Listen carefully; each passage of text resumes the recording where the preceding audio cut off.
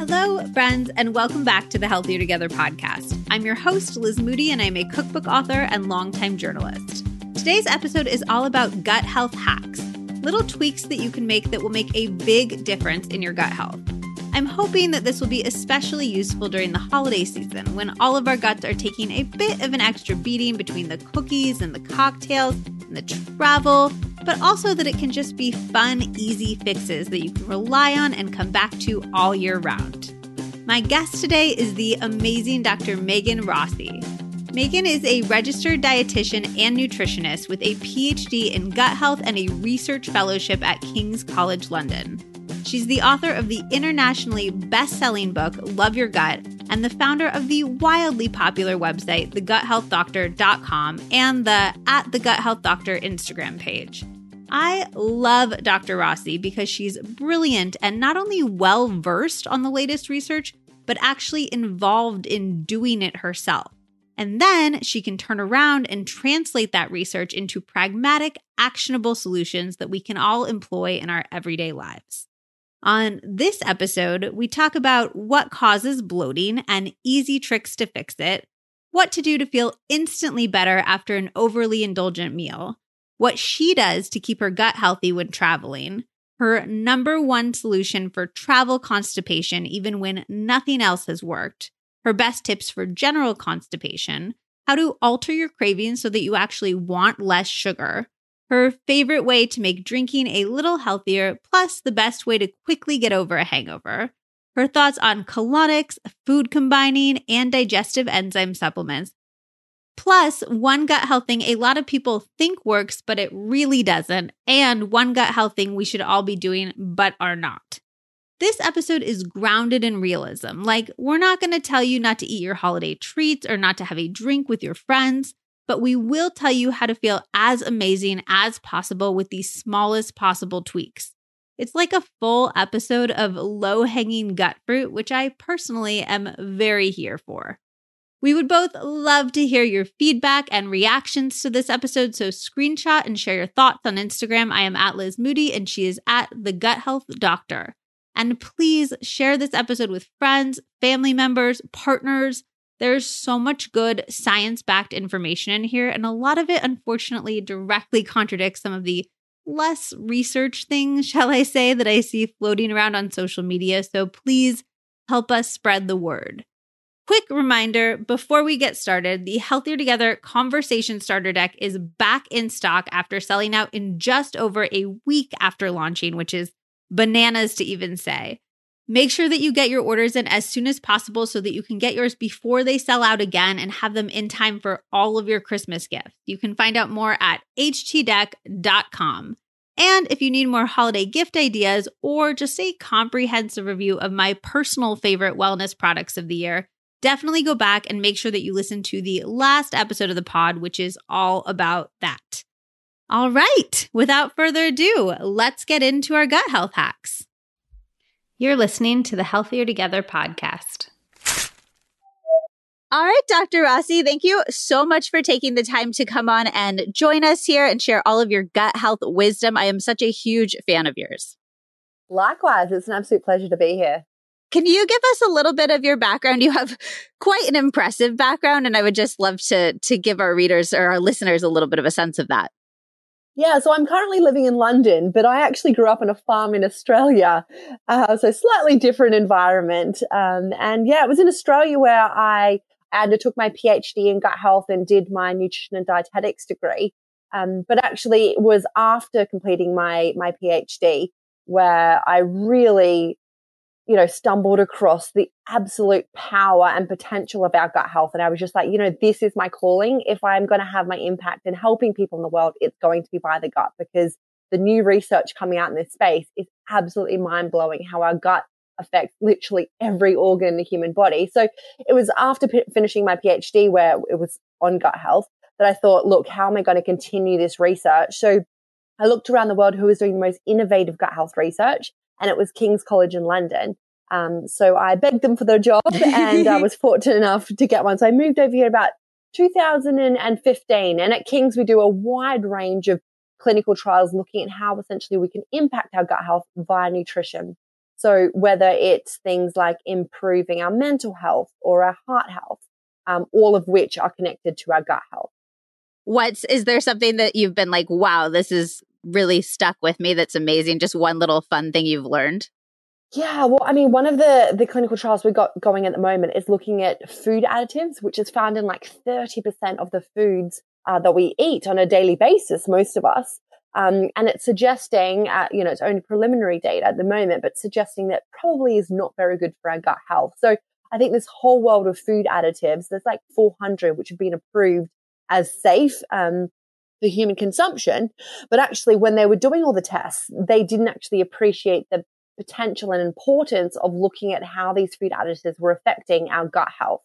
So a lot of these food additives are now going back through and checking their safety, not just on, I guess, human metabolism, but also the gut bacteria metabolism within us. And I think there'll be a whole lot of research coming out in the near future about, maybe we shouldn't be having so much of these food additives that we've previously thought, oh, they're safe, let's just eat as much as we want of them. That's so interesting that now that we're realizing the importance of the microbiome, in essence, that's going to affect how we thought of everything else impacting our health, because we hadn't counted the microbiome as part of our health, essentially. Is that what you're saying? Absolutely. It's only been the past 10 or so years where we've appreciated the full power and potential of our microbiota. So when I started at my PhD in 2010, there was just a little bit of research coming to the forefront. And why I decided to do it was actually because a lot of my patients were coming to me complaining of their gut. Even though they didn't have, any disease in their gut per se, they might have had mental health issues, weight management issues, different cancers outside the body, like breast cancer. And actually, some of my clients were elite athletes, yet all of them were having this, commonality of symptoms in their gut. And I thought, gosh, what is it about this organ? So that's what made me, think, looking at the research, there's not a lot here. I think I need to contribute to it. So that's when I undertook the PhD. And the research literally on a daily basis, different clinical research groups are finding out new and exciting information about how these microorganisms living within us is actually dictating so much of, our hormone production, vitamin production, and just every element of how the body functions. All right. Well, this episode is all about sort of like quick hacks and little changes we can do that will make a big difference in our guts. And since we're talking about the microbiome, I would love to know some really quick ways that we can support our microbiome during maybe a time of more indulgence in our life, like the holidays or any other time we're indulging a little bit more. Like one thing that we could add in daily or weekly or take out daily or weekly. Yeah, I think one of the biggest myths out there around gut health is that we have to go on these restrictive diets and cut out all of our favorite foods essentially to nourish the gut. When actually the research suggests the opposite. It's more about ensuring that we're adding in plenty of plant-based foods rather than cutting out food. So I guess my number one take-home tip, a very practical one, is think about how many different types of plants you're having on a weekly basis. So when I talk about plants, I'm not just talking about fruit and veg. There's essentially 6 plant-based food groups. I call them the Super 6. You've got your whole grains, your nuts and seeds, your fruit, your veggies, your legumes, and your herbs and spices. So all of them count to your plant-based food points, I call them. And the research shows people who eat at least 30 different types of plant-based foods each and every week have better gut health than those who eat the same sort of 10 on repeat. Now, whatever you add on top of those 30 plant-based foods is completely up to you. So absolutely, if you want to have, your white chocolate or animal products on top of that, that's not going to devastate your gut health. As long as you're getting in your plant diversity, what you add on top of that, like I said, is up to you. So would something like craving sweets be because our microbiome is out of whack in some way, or what causes those like intense sugar cravings? This is a really interesting one in terms of some of the research out there. It's all based on animals at the moment, have actually suggested that the microorganisms living in our gut can change our taste receptors. So there is some suggestion that our microbes could be triggering some cravings. But certainly what I see at the Gut Health Clinic is a lot of people who come from very restrictive backgrounds. So they've restricted, carbs or simple sugars in their diet, and they've completely cut it out. When they're faced with it, then they go into this binging cycle. And that's more around the physiological state of the human body, where if it feels deprived and then it's faced with it, it will tend to overgorge on it. So it's kind of, I think, the two elements at play. So what I recommend for people who are having these really intense cravings is think about, okay, having small amounts of these foods, but actually topping it up with plenty of plant diversity. So an example is, white chocolate is actually one of my favorite foods, but it's 100% just for my taste buds. There's no, fiber or anything that my gut bacteria are really going to get from having the white chocolate. So what I recommend people do is add some prebiotic foods into that white chocolate. So they come from things like dried mango and pistachios, also a little bit of extra virgin olive oil. I get them to mix that in there and then drizzle it with some dark chocolate. Again, they contain these plant chemicals that feed our gut bacteria. And essentially what I've done there is turned, quite a selfish food, just my taste buds, into a food that actually treats my taste buds because it tastes amazing, but also has the prebiotics and the fiber in it to nourish the gut bacteria. And that sort of approach to food is what we're seeing has the best long-term outcomes for whatever your health goals are. If it's for just improving your gut health, if it's for, reaching your happy weight, if it's skin benefits you're after, all of those sorts of things come from combining, your favorite foods are fine to include, but adding in extra plants where you can. Okay, so how would you apply that to something like alcohol? Like, you're not going to put pistachios in your martini, I assume. Well, I often have gin kombuchas with some mixed berries, frozen berries in them, which is a fantastic way to add some plants and some fermented foods into alcohol. But other ways is, just reducing the overall quantity. So, if you're having white wine, splitting it with soda water, so half wine, half soda water, so you're still feeling like you're having the same volume, or every second drink, make it a non-alcoholic drink, or, start engaging with some of these non-alcoholic spirits that are on the market, because we know that small amounts of alcohol is absolutely fine. But actually, if we do have too many, so any more than two or so, it can start to be inflammatory on the body. And again, we all have these periods where we go to parties, we overdo it. It's not the end of the world. I just think when I'm having those sorts of, blowouts, so to speak, I do things like, making sure that I'm adding extra berries to my drink, and the next day have extra plants to kind of, feed your gut and ask for forgiveness, so to speak. Because when we have too much alcohol, what it does is actually makes our gut lining a little bit leaky, which essentially means that the gut wall lining allows things to get actually into our blood that normally it would keep out of our blood system. And that can result in this cascade of inflammatory effects. But, once you take the alcohol out, after a few hours, your gut closes again, so it reduces its leakiness. So it's not like a long-term effect, but that's why I think typically people do get gut symptoms, within 24 hours of having quite a lot of alcohol. Oh, yes. In college, we used to call it like the hangover poop. Yeah. And it was like a known thing. Like, until you take your hangover poop, you're not going to be able to get through your next day, essentially. Yeah, no, absolutely. And that's the mechanism. Is there a better or worse type of alcohol for your gut? It really comes down to the alcohol content. So, obviously if you're having spirits, it depends on the quantity of the spirits. We do know that people who've got more gut sensitivity, so if they've got irritable bowel syndrome, then having things like cider, which have got a lot of fructose, the fruit sugar in it, that can actually affect the gut through other ways, not related to the alcohol. But if the fructose, they eat too much at once, some people can't absorb it very efficiently. And then in turn, that can lead to fructose malabsorption, and that leads to things like bloating and loose poops and things like that. I know. Okay, let's get into some of the actual, I wanted to ask this first. What about when you are hungover? I know some people swear by like bacon, or they have their like weird little hangover hacks, have B vitamins. I love to have a big spoonful of fermented like sauerkraut or something. I swear it makes me feel so much better. Is there anything from a scientific perspective that actually does make us feel so much better? Hydration is definitely an important one because alcohol certainly dehydrates our gut and the rest of our body. But like you, I absolutely do go to town on on fermented foods and extra plant-based foods, because I think, well, actually, I do know mechanistically that alcohol has made my gut a little bit more weak and a little bit more leaky.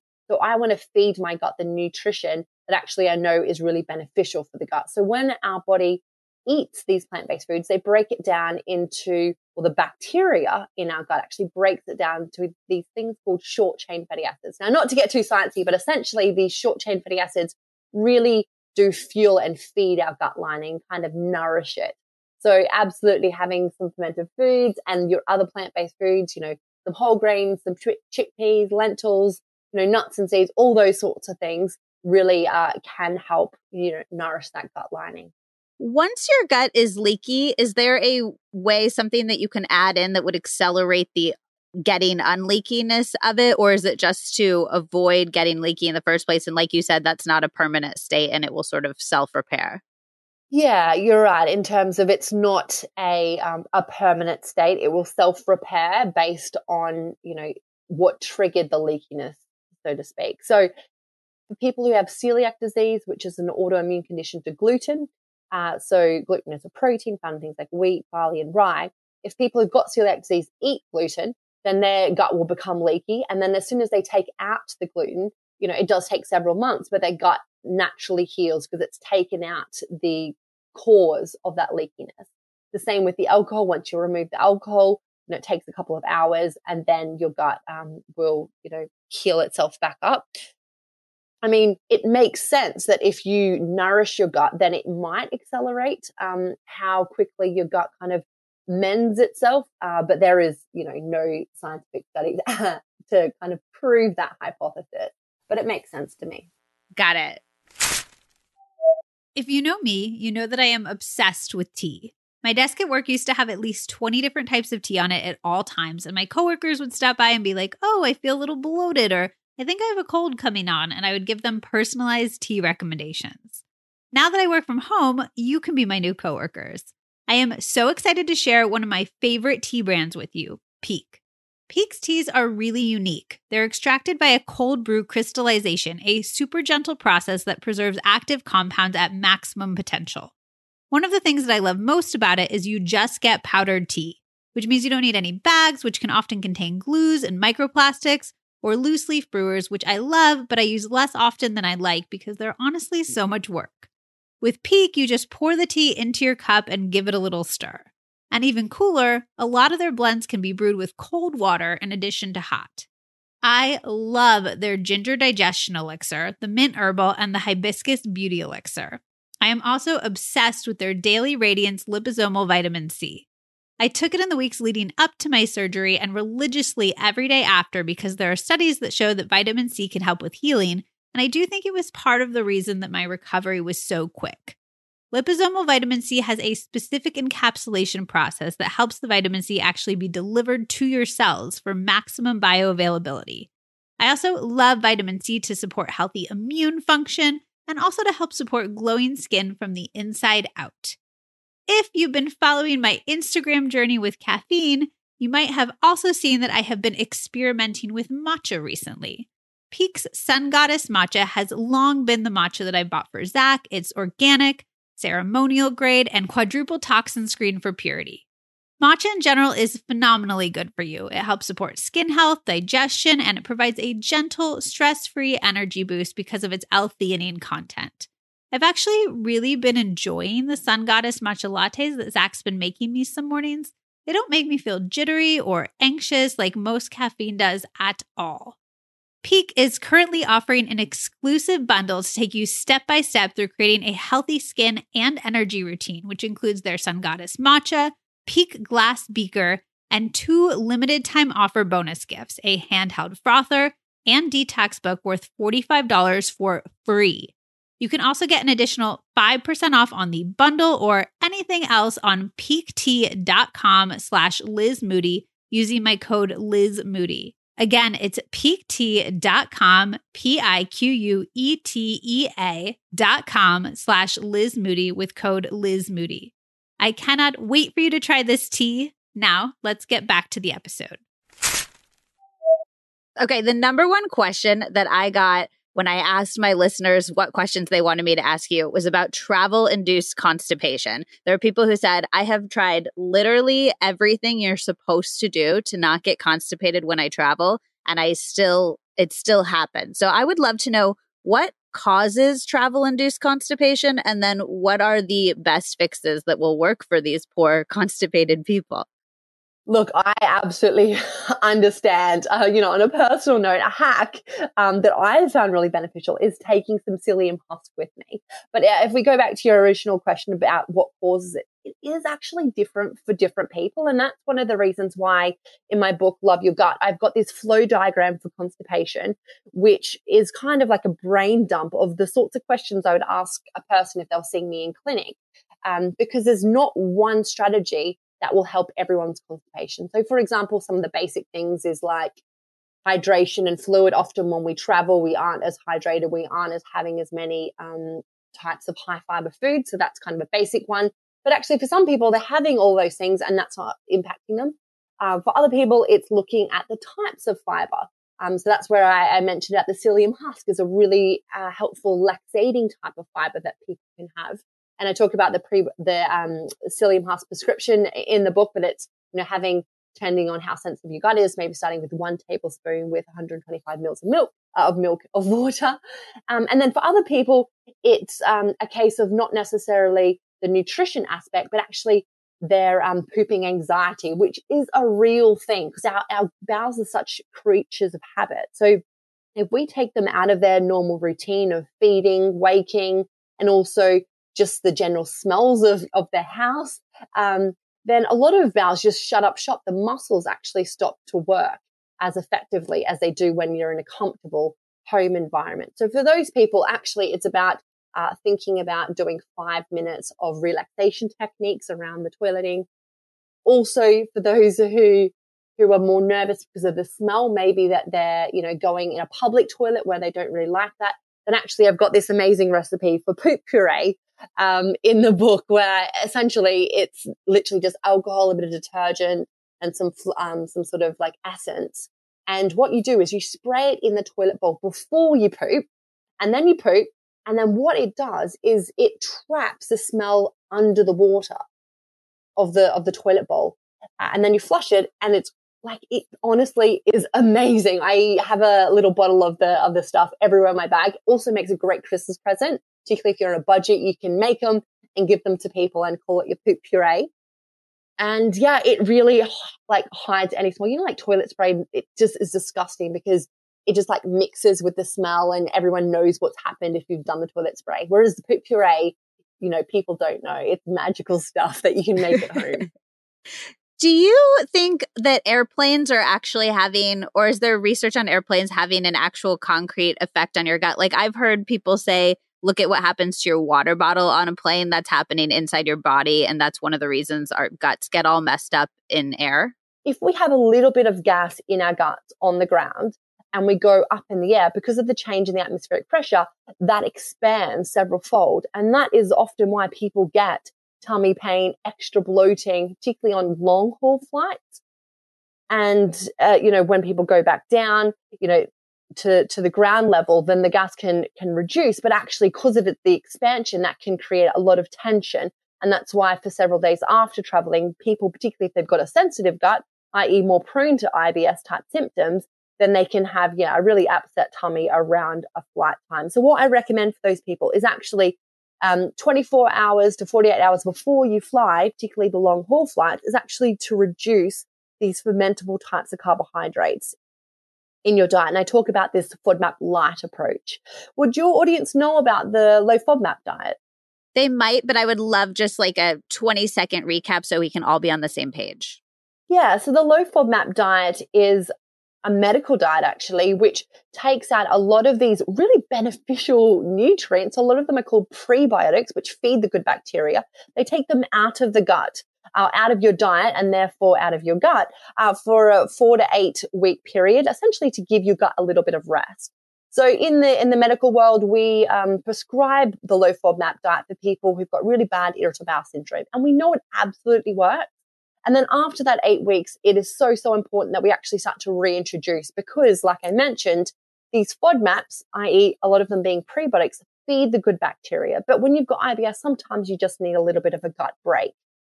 So that's why, I developed this FODMAP light approach where it doesn't take out all of the prebiotics. But if you've got a sensitive gut or if you're flying, it takes out these highly fermentable foods just, like I said, 24 hours to 48 hours before you fly out of your diet. So when you are going on the flight, there's not loads of gas, because when our gut bacteria are faced with these FODMAP foods, with these prebiotics, they eat them because they're really good for them. But one of the natural waste products is gas. And for a lot of people, gas is absolutely fine. Some of it comes out the back end when you fart, but also our body reabsorbs it and we breathe out a lot of gas. But for some people who've got a really tense gut, particularly when you fly or you've got IBS, that gas gets trapped in your gut. And in turn, that leads to things like tummy pain, the bloating can even trigger things like constipation and diarrhea. So if you've been having issues when you fly, it might be worth just sort of looking up FODMAP foods and avoiding them for 24 hours, high FODMAP foods, and then avoiding them for 24 hours before your flight. Yeah, but really important you reintroduce them because they are essentially fertilizer for your gut bacteria.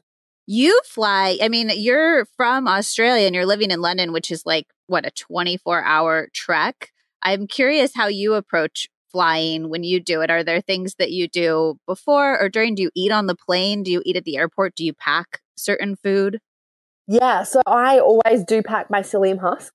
So it's just a natural fiber that you can get from most health food stores. It's actually quite cheap to get.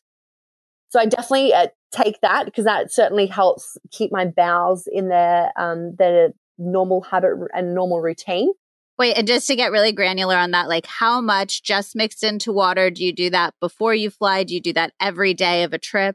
Yeah, no, I do it every day of a trip, and I have about 2 tablespoons, but my gut is very used to it. So what I recommend is that people do titrate it based on their gut sensitivities, because if you have quite a sensitive gut and you have 2 tablespoons, actually that could block you up a little bit more. So yeah, it's all about, looking at the psyllium prescription. And I talk about that in the book in terms of how much you should have based on the sensitivity of your gut and then building that up. But I'd have mine every day throughout the trip. I also do take my own snacks on the airplane because the airplane snack food is always so terrible. So I do make sure that I have them packed because I think your gut is already going through a lot of change in terms of the atmospheric pressure, time differences, your sleep regime. All of these things actually impact your gut independent of diet. So it is important that you nourish them with their favorite foods, i.e. plants, as much as you can. So yeah, I definitely take my own. If I'm quite stressed around that period, then I will slightly reduce the FODMAPs in my diet 24 hours before going on a flight. But actually, if I'm super chilled and my gut is 100% okay, then I don't even worry about that at all. It's more of based on how sensitive or how stressed I am, how many books or how much work I've had to do before flying off. And yeah, and then hydration, I think, is the other one that's really important in the air because your skin and everything dries out so much. I got to know what you're packing as your plane snacks. So I make a range of legumes. So I dry them out. So I get like the 4-bean mix and then put them in the oven. Actually sprinkle them with a little of extra virgin olive oil, a little bit of smoky paprika. Other batches I do rosemary. So I get a whole lot in and then hydrate them in the oven. So they're kind of like little crunchy nut snacks. So I love taking them.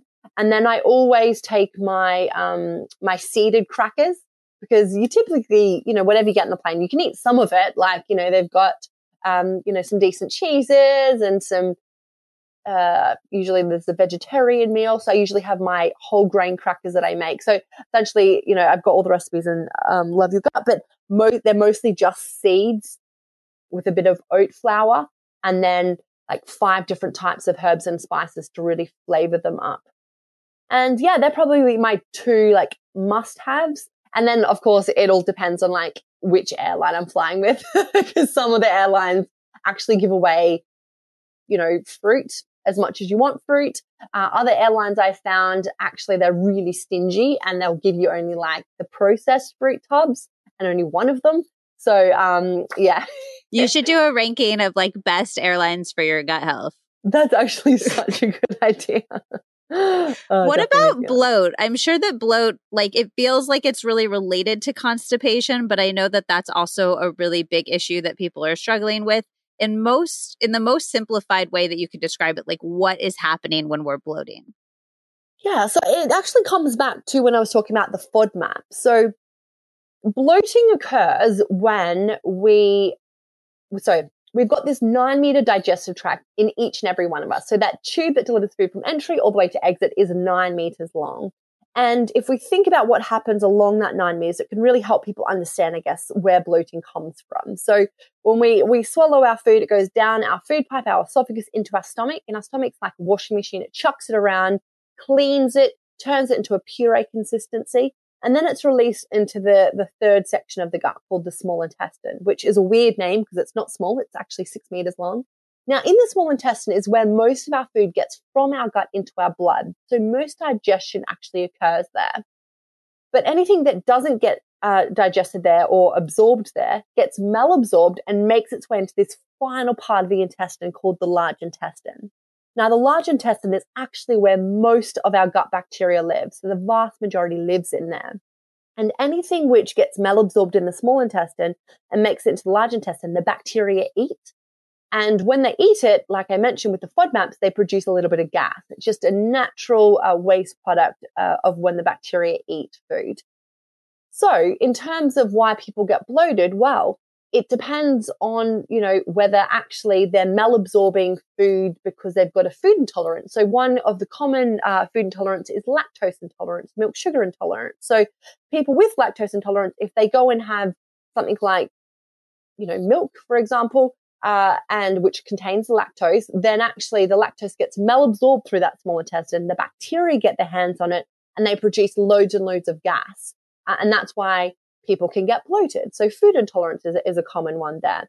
Other people actually, it's really down to them just having quite a sensitive gut. And even if the bacteria are only fermenting, and producing a little bit of gas from just the natural food products that enter the large intestine, i.e. dietary fiber, because humans can't digest the fiber high up. The fiber always gets the last part.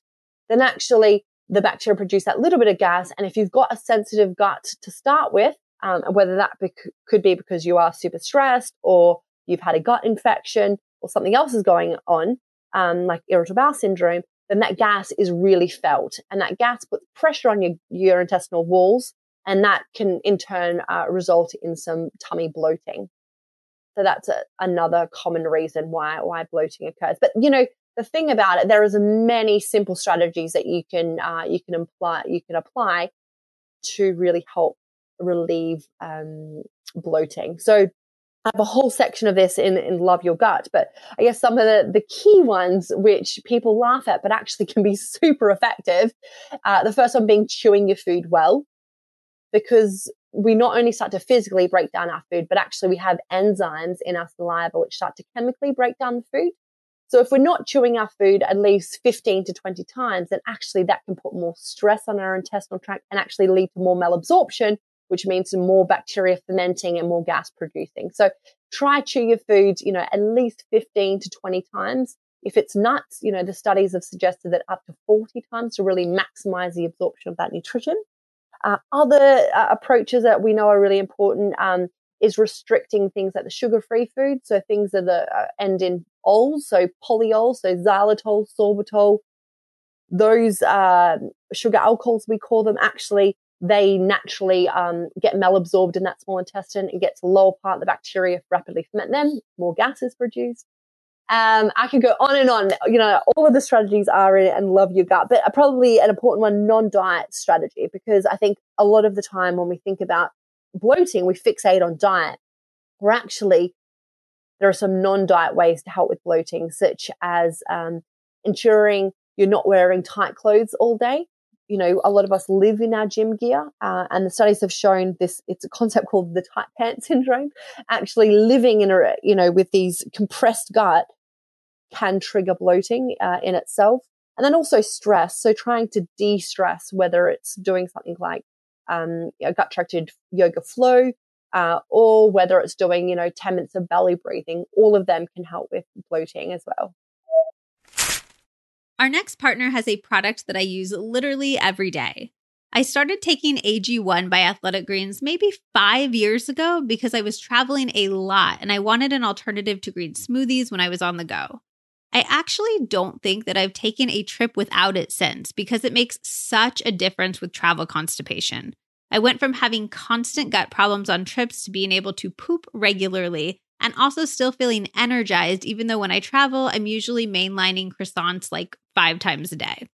The energy element is the main reason I started to bring it into my daily life. As I'm sure you're very sick of hearing me say, I don't drink coffee or any type of caffeinated tea in the morning. It just messes with my anxiety too much and it makes me feel jittery and then crashy later. Now, when I feel sluggish in the morning, I mix a scoop of AG1 into water and chug it down. It's honestly like instant energy. And unlike caffeine, it's real energy that comes from flooding your body with nutrients, not stealing from your adrenals. So there's no jitters, no crash, nothing. Just this feeling of like vim and vigor and being ready to take on the day. AG1 has 75 high-quality vitamins, minerals, whole food source superfoods, probiotics, and adaptogens that were specifically selected to support your gut health, your nervous system, your immune system, your energy, recovery, focus, and aging.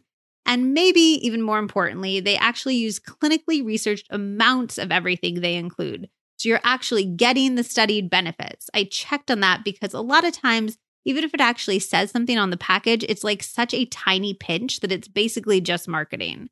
It also has less than 1 gram of sugar, no GMOs, and no artificial anything.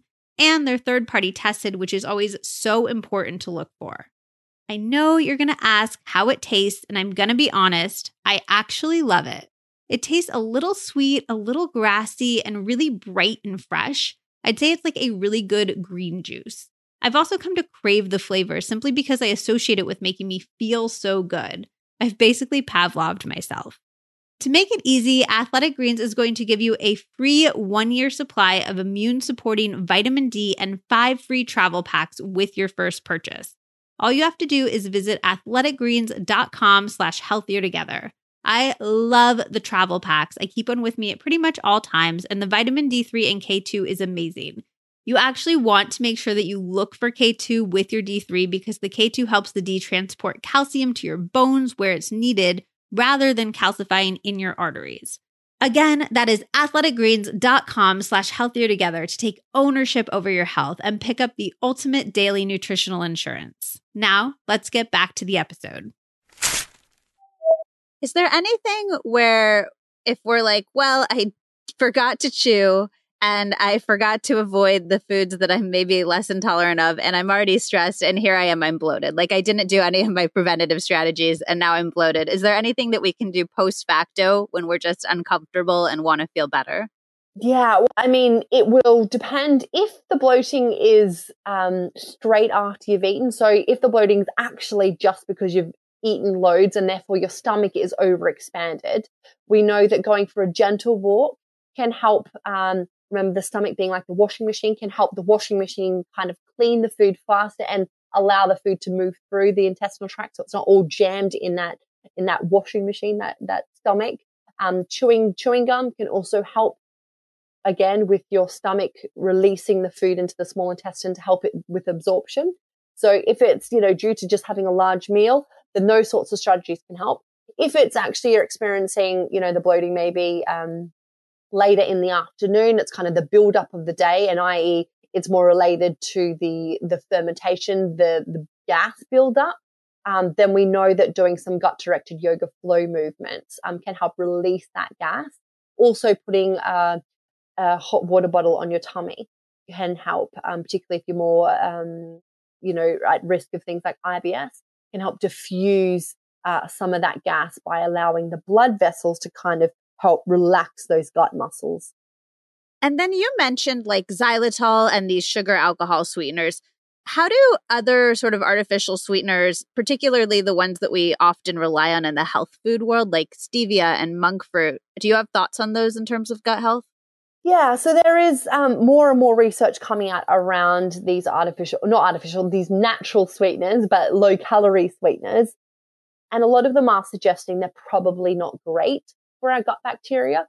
But that has all been on animal studies at the moment. There is a real lack of human clinical trials looking at how it impacts our gut bacteria. And I think probably it will come down to the dosing of it. So if we're having loads and loads of these natural low-calorie sweeteners like stevia, then I suspect they will have a negative impact on our gut bacteria. But if we're only having small amounts, then it's probably okay. It's more, again, about if your base of your diet is loaded with different types of plants, that will probably, outweigh any harm. But we certainly do need to wait for the clinical trials to come through before we know for sure. It's so interesting because on one hand, I'm like, it definitely feels too good to be true. Like I indulge in the sodas that, contain them. And I've not had soda for years and years and years. And I'm just like, oh, this is wonderful. But then on the other hand, I can talk myself into like, well, monk fruit and stevia are plants. And if you were having like a spinach drink, you wouldn't be feeling like it was too good to be true, Yeah, no, I definitely understand that that mindset. But we also, we do need to keep in mind that actually these low calorie sweeteners, even if they are natural, they are changing our taste receptors in our mouth and do start to make us expect sweeter flavors. And actually, I certainly do see in clinic all the time is that people who have switched over to the sweeteners, even though they're low calorie sweeteners, they start to notice that they're having more intense cravings for sweet foods, on a daily basis because their taste receptors have gotten used to having, so much sweetness.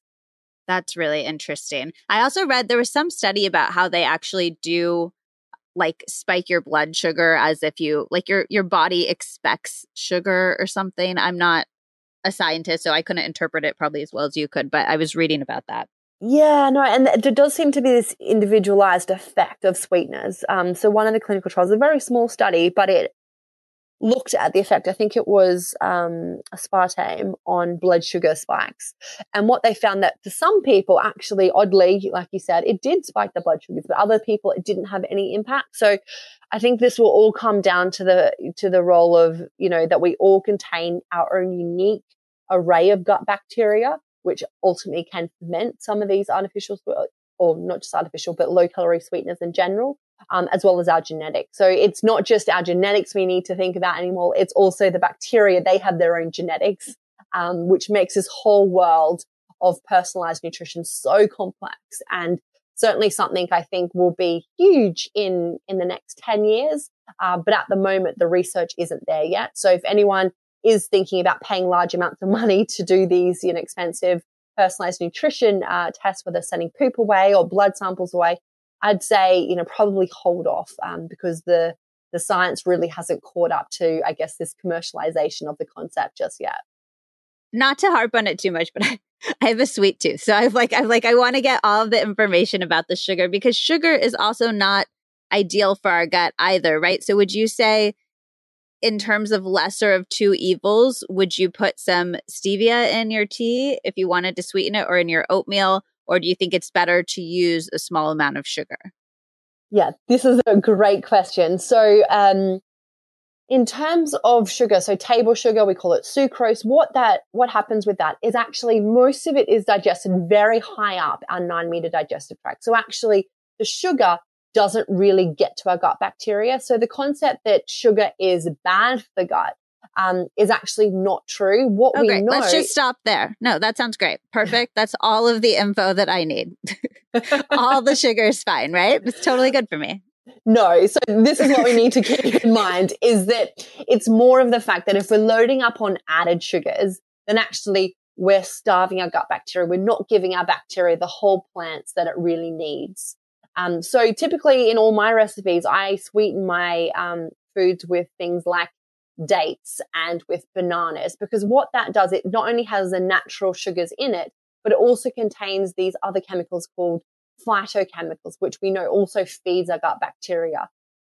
So that's the way that I see it, is having a little bits of the, sugar is fine, but we need to add in the nutrients that are going to actually feed and nourish our gut bacteria. So, it is on a case-by-case basis, but broadly speaking, and certainly what I do is try to limit the amount of these sweeteners and opt for the whole fruit versions, because I know that's going to actually have additive benefits for my gut bacteria. And I do love that your whole approach, especially as we're coming into the new year and people are thinking about New Year's resolutions, it sounds like instead of you saying, somebody might have a resolution like, I'm going to not eat dessert, you wouldn't, it sounds like with your approach, you wouldn't have people do resolutions around subtracting things, but all around adding. Like everything seems to be about like, what are you adding in? How many plants are you adding in, rather than focusing on what you're eliminating or leaving out? Exactly. It's all about inclusion, not exclusion. And even if your goal is around weight management, that approach really does help, because what we know about adding in plants is actually it's loaded with the dietary fiber, which the bacteria then, like I said, break down to these plant chemicals, some of which are called short chain fatty acids, which help regulate your appetite. So actually adding in plants can keep you fuller, and therefore your portion of, the treat foods is just going to be smaller by default. But you're not sitting there and saying like, you can't have a cookie, you can't have a cookie, you can't have a cookie. Yeah, it's have your cookie, but also have some plants with it. So why not grate some zucchini in your cookies? I have great recipes on that, or even some kale. But hey, yeah, have your choc chips in there as well. So it's all about adding in some extra plants along with your favorite food.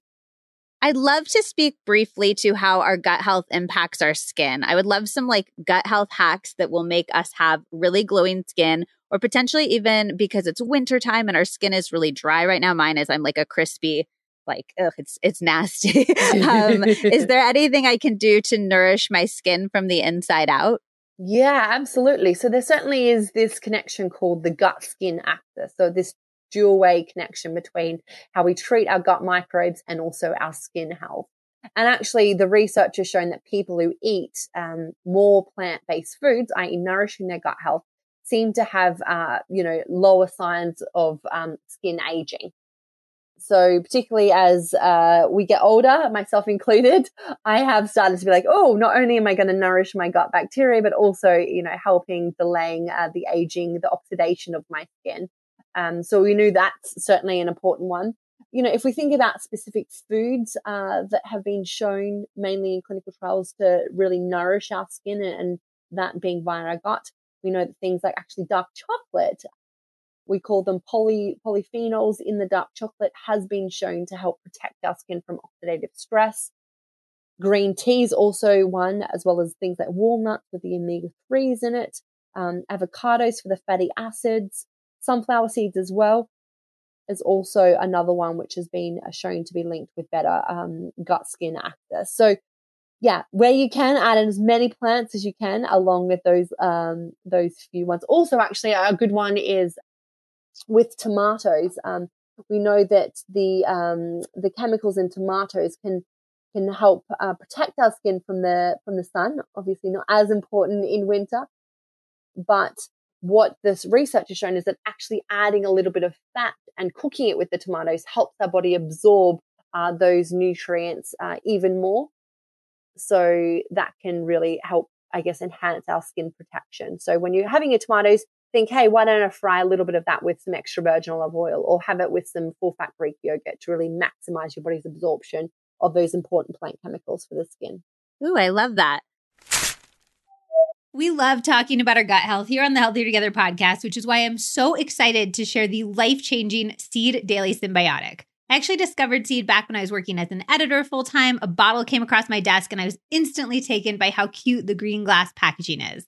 Then I found out that packaging was actually refillable so that Seed could share its products as sustainably as possible. And then I actually looked into the research behind Seed, and well, I was blown away. First of all, Seed is not just a probiotic, it is a synbiotic. That means it contains both pre and probiotics, which is super important. In fact, if you remember my Ask the Doctor Gut Health edition, we talked about how prebiotics are one of the most important and often underlooked components of great gut health. Let me break it down for you. Probiotics are the live bacteria that are so beneficial to our gut health, but prebiotics are the food that those probiotics need to thrive. If you don't have ample prebiotics, the probiotics you're consuming will be undernourished and not be able to help your health in the way that you want. Speaking of your health, There's also a common misconception that probiotics or synbiotics are for people with gut issues, which is so not true. Like, yes, the seed synbiotic is amazing for your gut health, but your gut health impacts everything in your entire body, your skin, your mental health, your cardiovascular health, your ability to actually assimilate the maximum amount of nutrients from all that healthy food you're eating. Having a happy gut is critical for all of it. It is hard to narrow down everything else that I love about Seed. I am extremely particular with my supplements and I don't take many, but Seed is just stellar across the board. It's been tested and tested and tested. Seriously, their testing process is bananas to make sure that it has 100% survival through the digestive process, which is so rare. And somehow they do all of that without needing refrigeration, which is very handy. I find that when I have refrigerated probiotics, I just forget about them and they get buried behind like old jars of pasta sauce, whereas I keep these on my bedside table so I'm reminded to take them every single night. They also contain the 24 strains that are the most scientifically studied to support your whole body's health. I am obviously passionate about this stuff. Taking care of my gut has been a key part of my own anxiety journey, and Seed has been a vital part of that. So feel free to reach out with any questions. And if you like learning about gut health and how probiotics and prebiotics actually function, I highly recommend heading over to seed.com. They have a whole educational section that breaks down the science behind your microbiome in some of the easiest to understand ways that I have ever seen. And if you would like to try Seed for yourself and pretty much change your life forever, you can go to seed.com and use the code LizMoody for 15% off your first month's supply of Seed's Daily Symbiotic. Again, that's code LizMoody on seed.com. Now, let's get back to the episode. What about the ones that I've heard about, like hibiscus tea being really good for skin. And then I've also heard and maybe experienced that olive oil I was doing this olive oil tasting trip in Italy. And so we were literally drinking olive oil for like a week or two. And I swear my skin looked better. Yeah, I mean, olive oil is the world's most studied oil out there in terms of health benefits. So I'm a huge fan of extra virgin olive oil in particular. And we know that's loaded with not only these beneficial fatty acids, but these polyphenols, which nourish the gut bacteria. And we certainly do see the fatty acids may have that benefit on our skin health as well. So I'm all for adding extra virgin olive oil to your diet wherever you can. But maybe not drinking it. You know, the studies have, they have included about 60 mils of olive oil a day and have shown things like increased longevity, gut bacteria, heart health risk, etc. So, you know, it depends, I guess, what your where you are with your weight goals, etc. But if you can, absolutely adding in, you know, plenty of olive oil, according to the research, shows that it's linked with a range of health benefits. Also, a fun fact that I learned on that tasting trip is that if it makes you cough, like if it has that sort of almost like bitter effect where it'll make you cough when you drink it, it means that it has a stronger amount of those polyphenols and antioxidants. So if you have that little bit of a cough in your throat, that it's actually better for you. Yeah, absolutely. And that's, you know, the same with a lot of our bitter foods. It's these polyphenols. That's the element of why it makes them that little bit bitter. Same with the dark chocolate, red wine, etc. And they're the beneficial elements.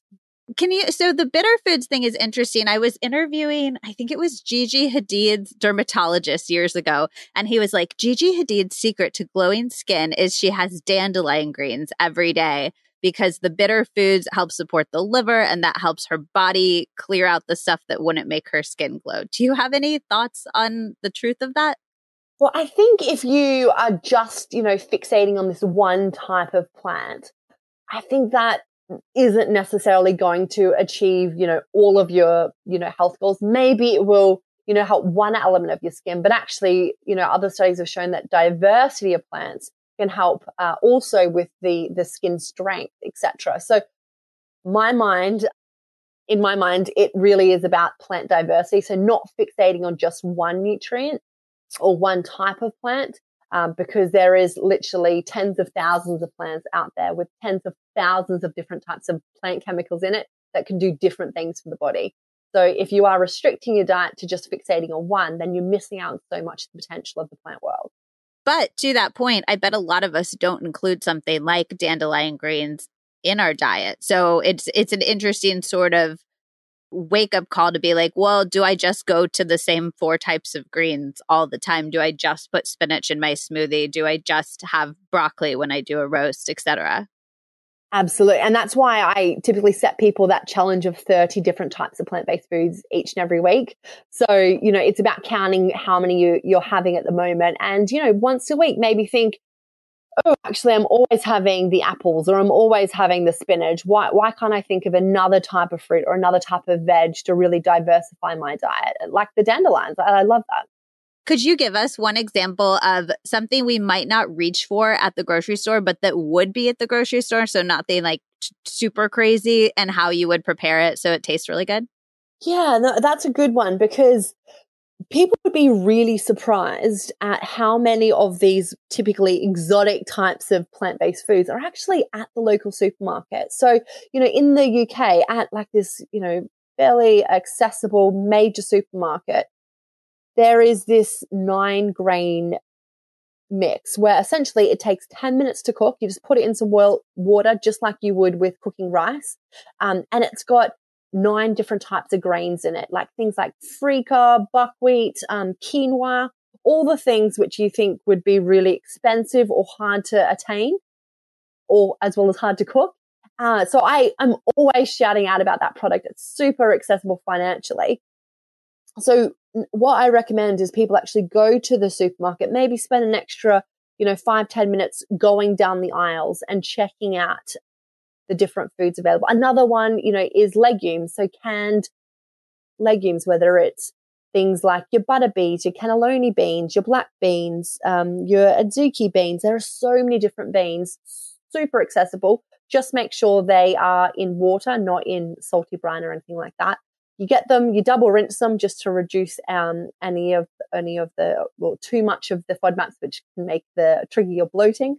And then they're good to go, in a salad, on pizza, in a stir fry, in soups. Really versatile.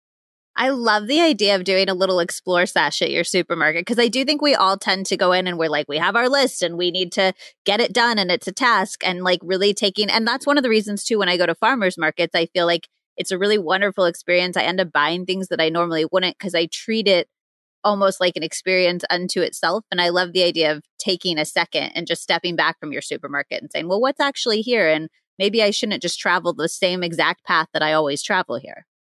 Exactly. Let's do a really quick little speed round. And I don't know if you'll be able to have speedy thoughts on these, but let's see. Thoughts on colonics? Nay. So, the research around them suggests they can be quite risky, not only about like perforating your gut if, the pressure is applied in the wrong direction, but also once you flush out your intestine, yes, for some people that can help with constipation in the short term, but actually it can kill off some of your beneficial bacteria. And what then repopulates your gut is something you can't necessarily control. And also your gut can get addicted to it and used to needing these flush outs in order to have a regular bowel movement. And then people get caught in this vicious cycle of really relying on colonic. So yeah, I'm nay to colonic. I recently said on Instagram that I was like super opposed, and I got so many DMs from people who were like, but so many people on Instagram recommend it. And I'm like, if you can send me one doctor who recommends it, I would love that. And they're all just like influencers, mostly in LA, I know, who are probably getting some sort of perk back from it. For sure. Yeah. Just like send me one doctor and then I'll believe you, or I'll listen to you at least a little bit more. What about food combining, or the idea that you should only eat certain foods together so as not to impact your digestion? Yeah, I actually just did a blog on this, so I should link it up to your podcast notes. So it's definitely grounded in a cultural belief around the Ayurvedic way of eating. So certainly nothing against that. But if we just put our scientific hats on, there is no science to suggest that things like fruit needs to be eaten on an empty stomach, or you should never combine dairy and fruit because of the protein and the fats and the sugars. Because actually our body, our stomach is the way that the enzymes are released is very much in tune with being able to digest a range of different types of macronutrients, so the fats, the proteins and carbs all together. So, with this, with my scientific hat on, there is no evidence to suggest that you shouldn't be food combining. In fact, we know that in some elements, food combining can be really beneficial for helping you, maximize the absorption. For example, we know that combining, sources of vitamin C, such as tomatoes and, peppers, with things like lentils and chickpeas can really help your body absorb the types of iron found in the lentils and the chickpeas. So actually food combining scientifically is probably more beneficial than it is harmful. That's so interesting. Thoughts on digestive enzyme supplements? Like, do they work? And if you're going to take them, is there a specific thing that we should be looking for? So there is some types of digestive enzymes where there's good evidence for. For example, if you have lactose intolerance, then taking the lactase enzyme whenever you're having lactose, so things like milk, absolutely can help, because what it is digesting that lactose for you, because your body lacks the enzyme, the lactase enzyme. So that makes sense. Also, if you find that when you're having loads of beans, so things like your legumes, that you get really gassy, then there is a specific type of enzyme. It's the brand, I think, the only one that I'm aware of is the Beano. Yeah. So we know that can also help relieve some of that bloating, because what it does is break down the component of the legumes called galacto-oligosaccharides, which is a type of FODMAP actually, and that can help digest it in the small intestine instead of making the bacteria digest all of that. So that can also help. In terms of these multi-digestive enzymes, unless you have pancreatic insufficiency, which is a medical condition where you absolutely know about because you'd need to have gone to hospital, etc., and they prescribe you these really high strength digestive enzymes, then these multi ones you get over the counter, actually there's really a limited scientific evidence for them. All right. So go take a walk to help your digestion afterwards, because there's actually scientific evidence for that. Yeah, absolutely. What's one gut health thing that a lot of people think is helpful or works, but it actually doesn't? Oh, gosh, there are so many myths out there. I think for a lot of people, they've read that long fast is beneficial for the gut. And that's not the case. We know that if you go on these extended fasts, then actually it really is difficult for you to reach your quota of dietary fiber, and actually can then starve your gut bacteria. And the science has shown in animals anyway, that when the bacteria are being starved, they start to eat the gut lining, and that can weaken your gut lining. That's grim. The mucus component, so it doesn't actually eat your skin. The mucus component, so therefore it makes things more likely to penetrate through your gut lining. So actually, going on these long fasts is not thought to be good for the gut. And how are you defining extended? Any longer than, I would say, 20 hours. Got it. When I worked as a magazine editor, I wrote more than 1,000 articles about turmeric because pretty much all of the doctors that I used as sources kept recommending it or citing it as one of the supplements that they would personally take. Here's the background. Turmeric is one of the most powerful ways to fight inflammation. In a nutshell, there are two types of inflammation, acute and chronic. Acute inflammation can actually be a good thing. It's one of the ways that your body heals and repairs itself. But when that system goes haywire, we get chronic inflammation, which essentially makes your body feel like it's constantly under attack. The vast majority of doctors I work with cite chronic inflammation as one of the root causes of so many of our modern ailments. And research links inflammation with heart disease, diabetes, autoimmune conditions, cancer, arthritis, and gut issues like Crohn's and ulcerative colitis. I am never going to sit around and tell you that a supplement will cure everything that ails you, but if you're looking for a turmeric supplement to help get your inflammation under control, I am extremely impressed with Paleo Valley's. To increase the bioavailability of turmeric, you need to consume it with black pepper, which most people know, and fat, which many people forget about. Paleo Valley's turmeric complex has black pepper and coconut oil to maximize absorption, and 3 other powerful anti-inflammatories, ginger, rosemary, and clove, for a maximum synergistic response. It also has no fillers, binders, or preservatives, and is made with all organic ingredients and just a veggie capsule.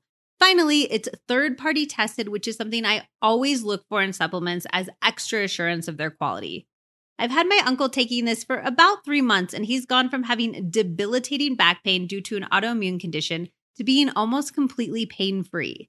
Paleo Valley has a number of other incredibly high-quality food-derived supplements, including a vitamin C that I adore. Vitamin C is my ultimate favorite supplement for skin health, and a NeuroEffect mushroom powder that Zach loves for increasing energy and focus. So definitely explore their website. If you'd like to check out the turmeric complex, the vitamin C, the NeuroEffect, or any of Paleo Valley's other amazing products, head over to paleovalley.com and use the code LizM for 15% off. That's paleovalley.com and code LizM for 15% off your order. And if you have any questions, feel free to hit me up on Instagram. I love chatting about this stuff. Now, let's get back to the episode. Can you end us on one gut health homework assignment for us? Like one thing we could all do during this holiday season, but maybe going forward that might be we're all going to eat more plants after this episode. You have convinced me, and I'm sure that you've convinced everybody listening, but maybe something that's very nuanced and specific that we could add into our day or our week going forward. I'm going to pick a non-diet approach, and that would be taking 5 minutes out to really relax that gut-brain axis. I think around the festive period, we're going to so many parties, we're staying up late, we're trying to finish off work deadlines, it's all a bit manic. But finding 5 minutes just to do either some belly breathing, so diaphragmatic breathing, like where you breathe into your stomach, so expand your stomach, and then breathing out, doing that for 5 minutes, doing some gut-directed yoga flow for 5 minutes, going for a walk for 5 minutes, but just literally blocking in your diary 5 minutes where you are relaxing that connection. Because I find a lot of people, 20% of people experience gut symptoms on a daily basis. A lot of that stress isn't necessarily what they're eating, but the kind of connection that occurs between the gut and the brain, which I know we haven't spoken that much about, but it's called the gut-brain axis. So if you're really stressed in your head, even subconsciously, that is sending really stressy signals down to your gut and kind of strangles your gut and means that everything is on the back foot in terms of digestion and how our bowels move, etc. So taking that 5 minutes out to relax that gut-brain axis really can have far-reaching benefits. That's why people always say when they go on vacation, they're like, oh, the way they process the food is so different in Italy and whatever. And I'm like, maybe you're not stressed for the first time all year, and that's made your gut actually absorb and digest your food differently. Absolutely. That's often the correct answer. If people wanted to find out more about you listed so many resources, and this one resource I'd really love you to point us in the direction of finding out more about is that gut-directed yoga, because I think a lot of people are going to be interested in that. But that, and in general, where can people find you? Yeah, so the gut-directed yoga flow, I actually have that in my book, Love Your Gut. So there was a clinical trial which showed that gut-directed yoga flow had an equal benefit to the low FODMAP diet. Remember that diet I spoke about for IBS? So what I did is took that clinical trial protocol, I gave it to my yogi friend, Richie Norton, and I said, hey, can you condense this protocol down into a 15-minute yoga flow that people could easily do at home on their own? And he worked his magic, and I put it in the book so people can check that out, where, it walks you through the steps to really relax that two-way communication. And then people can find loads of free recipes and everything at theguthealthdoctor.com, or follow me on social at theguthealthdoctor. Thank you so much. I'm definitely going to try out that yoga flow. It's just such a great thing, especially during the time when we just want something quick and easy we can do to nourish our bodies. So I love that. And I so appreciate you taking the time to share all of your wisdom with us. It's an absolute pleasure. And it's so great that, you are spreading the evidence-based word, because there's so much cloud and confusion out there. And it's really limiting people's, ability to make the most out of the scientific discovery of our gut. And likewise to you, you're doing such important work. You're listening to the Healthier Together podcast. I hope you loved that episode. I hope you learned so much. I certainly did. I feel like I'm never going to have to feel constipated again. I'm going to be walking and including all of my plans, and that white chocolate bark that she talked about, I'm definitely going to be making that 100%. I would love to hear your thoughts on the episode, and I know that Dr. Rossi would too, so definitely screenshot and tag us both on Instagram. I am at Liz Moody, and she is at The Gut Health Doctor. And if you loved this episode, the 2 best ways to support this podcast is to do a quick rating or review on Apple Podcasts. It means the world. It really helps other people find the podcast. And then share the episode with somebody in your life that you think would benefit from this information. Not only does it help spread the science-backed word, which is just great in general, and it helps people feel good, it helps their guts feel good, it helps them just feel better in their bodies, but it also really helps support this podcast. It's the most loveliest and appreciated thing from my perspective. So people are always asking, how can we help support the podcast? Those 2 ways are it, and they are so infinitely appreciated. And I'm so grateful for every one of you who does both of those things. I see them both on a daily basis, and I love you all for it. All right. And don't forget, if you need to order your HT decks, your Healthier Together Conversation Starter decks, those are on htdeck.com. Get them before they sell out. Again, get them in time for all of your holiday presents. They're $25, so great for stocking stuffers, for coworkers, for family members, for partners, really for basically anybody that you need a present for in your life. And that's it from me. I hope you're having a wonderful holiday season. I hope it gets even better with all of this amazing information that Dr. Rossi shared in this episode. And I will see you on the next episode of the Healthier Together podcast.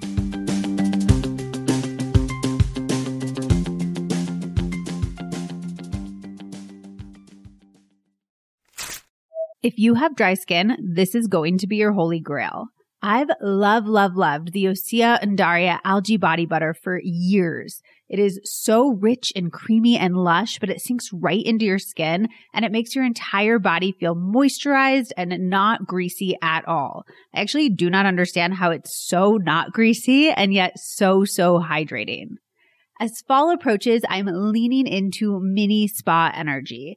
These micro relaxing moments you can insert throughout your day. Because peppering your day with tiny bits of calm can have huge impacts on overall cortisol levels, on your anxiety, even how you sleep at night. And the smell of the body butter, holy cow, it is pure spa energy. You get that like laying on the massage table, melting energy. It is phenomenal. I've gone through at least 4 tubs of this personally, and that is saying something because it lasts a long ass time. A little bit goes a very long way. I also always keep extras on hand to give out as gifts. It uses ingredients that you would normally see in face care products like seaweed, ceramides, glycerin, which I am obsessed with for hydration and think is so underrated, amino acids, even a skin identical moisture complex. Also, here is a little tip. If you want to amp up its hydrating power even more, put it on damp skin right after the shower to really lock in all of that moisture and hydration. Like all Osea products, it's formulated with real seaweed to take advantage of its nutrient-rich benefits like deep moisturization. It's also vegan, cruelty-free, and climate-neutral certified. Osea has actually been making seaweed-infused products that are safe for your skin and the planet for over 27 years. And I personally absolutely love how everything is ethically tested and sourced. For clean body care that gives you skincare level results, you've got to try Osea. And right now we have a special discount just for our listeners. Get 10% off your first order site-wide with promo code LizMoody at OseaMalibu.com. You'll get free samples with every order, and orders over $60 get free shipping. While you're there, get the body butter, of course, but I'm also obsessed with the Vagus Nerve Oil and Pillow Mist, both of which help so much with my anxiety. I love rubbing the oil on my hands and inhaling deeply before I meditate to make it feel more intentional and calming and grounding. You are going to want it all. Go to OSEAMalibu.com, promo code LizMoody.